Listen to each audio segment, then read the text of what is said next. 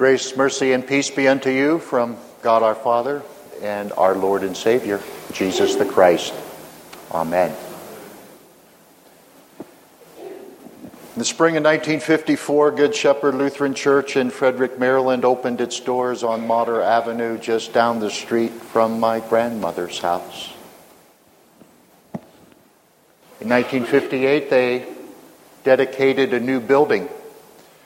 My memories of Good Friday celebrations go back to that parish, and because of what I heard on those Good Fridays and what I saw in that sanctuary, I have always had a fascination with what I call the Good Friday curious incident.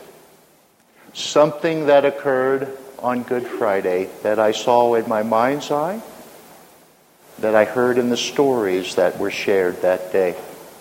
Now, sadly, Pastor Wilder did not read from either Matthew, Mark, or Luke, so you didn't hear it in that fine reading of the Passion narrative from John. So Bruce, how about coming up again and reading the Passion narrative from the Gospel of Mark? It's in Mark, it's in Matthew, it is in Luke. And really, I'll have just a few remarks to share with you about that curious incident. But first, I want you just to relax. Throw that switch in your mind that turns on your imagination, because I have a story to tell you, and I hope you can find yourself in this story. It's spring. It's Passover time. It's the 17th year of the reign of Tiberius, and you are a Roman centurion assigned to duty in the Fortress Antonia in Jerusalem. And you've been there in that crowded, dirty, noisy, violent city for less than a year. And it certainly isn't an assignment you would have selected. Of all the places to serve the emperor, Judea, Jerusalem, you are wondering what it is you did wrong. How possibly you offended someone to earn this assignment. You would have preferred being stationed in a more peaceful city where everyone appreciated the salvation, the security, and the peace that Rome offered. But you're living in a dangerous place. You've been warned about the zealots, their fanatical devotion to their God, a God whose name no Jew dares to speak. Why worship a God with no name? Everyone knows the names of the gods of Rome. And everyone knows those same gods want the world to be ruled from Rome. These so-called sons of Abraham, they live too much in the past. Just yesterday from the fortress, you watched as pilgrims from everywhere gathered near the temple to have their Passover lambs slaughtered by the priest. You were told a lot of lambs would be slaughtered. And indeed there were, by the hundreds of thousands. What a bloody business. Having to do with their God leading them out of slavery in Egypt? What nonsense! If you needed a God's help to escape from an Egyptian pharaoh, then you had to be part of the weakest race on the face of the earth. Well, at least the high priest and the sons of Herod know how to get along with Rome. And you like those aristocrats. After all, they've made your job a little bit easier thanks to their spies. They keep Pilate informed. And that's why last night you were called out of bed to help the temple police round up some rabbi who had upset the apple cart. Days before, he and his followers had run the vendors out from the court of the Gentiles at the Jerusalem temple. Not a smart rabbi to pull a stunt like that. You're not sure of the details, But you know that Caiaphas and Pilate put their heads together on this one, and they both want this rabbi from Galilee on a Roman cross. And they have played the game well, going through the trouble of offering a hearing and a trial. And it was just after the trial, Pilate pulled you aside. He trusted you after all. And why not? You always got the job done. And Pilate was clear. Dispatch this rabbi quickly before things get out of hand. It had been a long and sleepless night, and you're now standing on the Mount of Olives east of the city. And so far your men have done their jobs well. The scourging of the rabbi was horrific, and you know he will die in no time at all. In fact, he was barely able to carry the crossbeam as you made your way from the Fortress Antonio. And there on the hill you barked your orders, and your men carried them out with speed. After all, they fear you. But you're glad you do not have to do the nasty work yourself. You've put men to death before, but that was in Gaul, on the battlefield. There it was one thing to run an enemy through with your broadsword, but this is something else. This holds little honor. This makes you feel cowardly. And that's why you stand at a distance. No need to get your hands too dirty. And you've been on this hill before.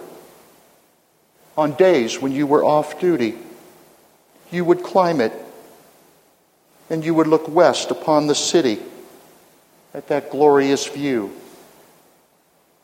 And from that hill you could see Herod had done one thing right. He built that temple, and indeed it was one of the grandest and most beautiful temples you had ever seen. It rivaled even the temples of Rome. And you like gazing at this temple from the mountain, especially in the morning sun. The sun's morning rays shine on the face of the temple, making it shine, and you love being there. It's like being between a sunrise and a sunset, all at the same time. And this morning the sky is cloudless and the sun is bright and the temple is gleaming. But more intriguing than the brightness of the reflected sun is that marvelous, glorious, huge patch of purple, blue, and scarlet centered in the middle of the brilliance of the temple curtain. You've seen it before up close. You've stood there on the steps of the temple's entrance, and you've looked up to the top of that curtain, 80 feet above your head. One of the priests let you touch it. It was heavy and it was thick as your sword hand. One of the priests told you it had been imported from Babylon, and that because of its thickness and its quality, not even the strongest horses could tear it in two. And it was a gift from Herod the Great. It is the largest and most beautiful tapestry you have ever seen. Its colors, its images, let you see the whole universe. And now, as you see its darkness in the field of light, it seems to you, you are almost looking at a window into heaven itself. And its cool colors are calling to you. They're calling you home. And at that moment in your heart, there is a very real pain because you long for home, the love of your wife, and the smiles of your children. As the homesickness subsides, you tell your trusted subordinate to keep a close eye on things, especially the rabbi and the crowd that is gathered, and you move off over the crest to find a shady spot to sit down. And you do, and you close your eyes, and you fall asleep. And while you are asleep, you dream. You dream of what might be behind that curtain. heaven itself, Elysium. It's a pleasant dream on a very unpleasant day. And suddenly there's a hand on your arm shaking you from sleep, and one of the soldiers tells you it's time. The rabbi's almost gone. And then the fear hits you. You have slept too long because you look up and all you see is a dark sky. Pilate will not like this, but the soldier, seeing your fear, says, not to worry, it's just a storm coming in. Together you cross back over the crest, and as you do, you hear the rabbi scream something in his own tongue. It makes no sense to you. But from the sound of the voice, you know that he's only a syllable from death. But before you turn your head to see the rabbi take his last breath, you ask yourself, why look at death and ugliness when you can catch a glimpse of heaven? And so you look west once more, toward the temple. And even in the darkness, you can still see the curtain of the temple. And as it comes into focus, your eyes see the most amazing, extraordinary thing you have ever seen. That magnificent curtain, your window to heaven, tearing from top to bottom. You remember what the priest told you. And at that very moment, your heart, your hopes, and your dreams cause you to say, surely this man was God's son. There you have it. My curious Good Friday incident. And if you're curious as to why my memories are drawn to that event of the tearing of the temple curtain, see me after service and I'll tell you what it was in that sanctuary long ago that caught my imagination. In Mark's gospel, the mention of the curtain tearing is immediately followed by the centurion's confession. It's almost as if Mark is hinting that the centurion did in fact see the tapestry tear. But even with all that aside, there's something more telling in regard to Mark's gospel. And that is this. In the Holy Gospel of Mark, there are only two things that are said to be torn from top to bottom, to be split. The curtain, for one, at the very end of Jesus' life. The curtain embroidered in such a way that it was a view of the heavens. It was a star map, as an old Jewish priest says. The tapestry depicted the heavens, the sun, the moon, the stars, the constellations. So when that curtain tears, it is like a tearing of the heavens. As for the other, do you remember the story of Mark's baptism of Jesus? On that day, it is said that the heavens were torn and the Spirit of God descended upon Jesus as he rose from the waters of the Jordan River. And with these two rendings of heaven, one at the beginning of Jesus' ministry and one at the end, it's rather obvious that Mark has fashioned what's called a grand inclusio, two bookends, one to open the story, one to close it. A rending of the heavens at the beginning of Jesus' ministry and again at the very end of his life. And so Mark gives us and unravels for us the mystery of Jesus' life and his death.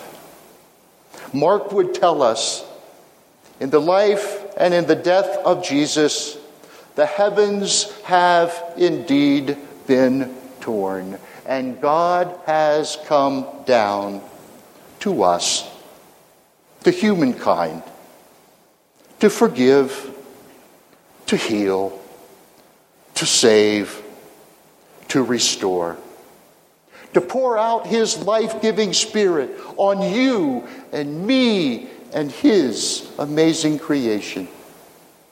He did that on the first day, way back in Genesis. He poured out his Spirit again on the day that Jesus was baptized. And now on this day, when Jesus is obedient even to death, the heavens again symbolically are torn, and the Spirit has come.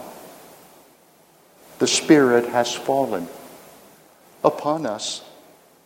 We are, you see, thanks to Jesus' obedience, being reborn, being refashioned, being transformed by this gracious Spirit. And that, dear people, is why we call this day good. The Spirit is with us. It has fallen upon us. It's working in us, giving us new hearts, new minds, so that we may indeed delight in God's will and walk in his ways. The heavens have opened for you and me. The Spirit has come, and we have life, thanks to Jesus and his obedience to death. Amen.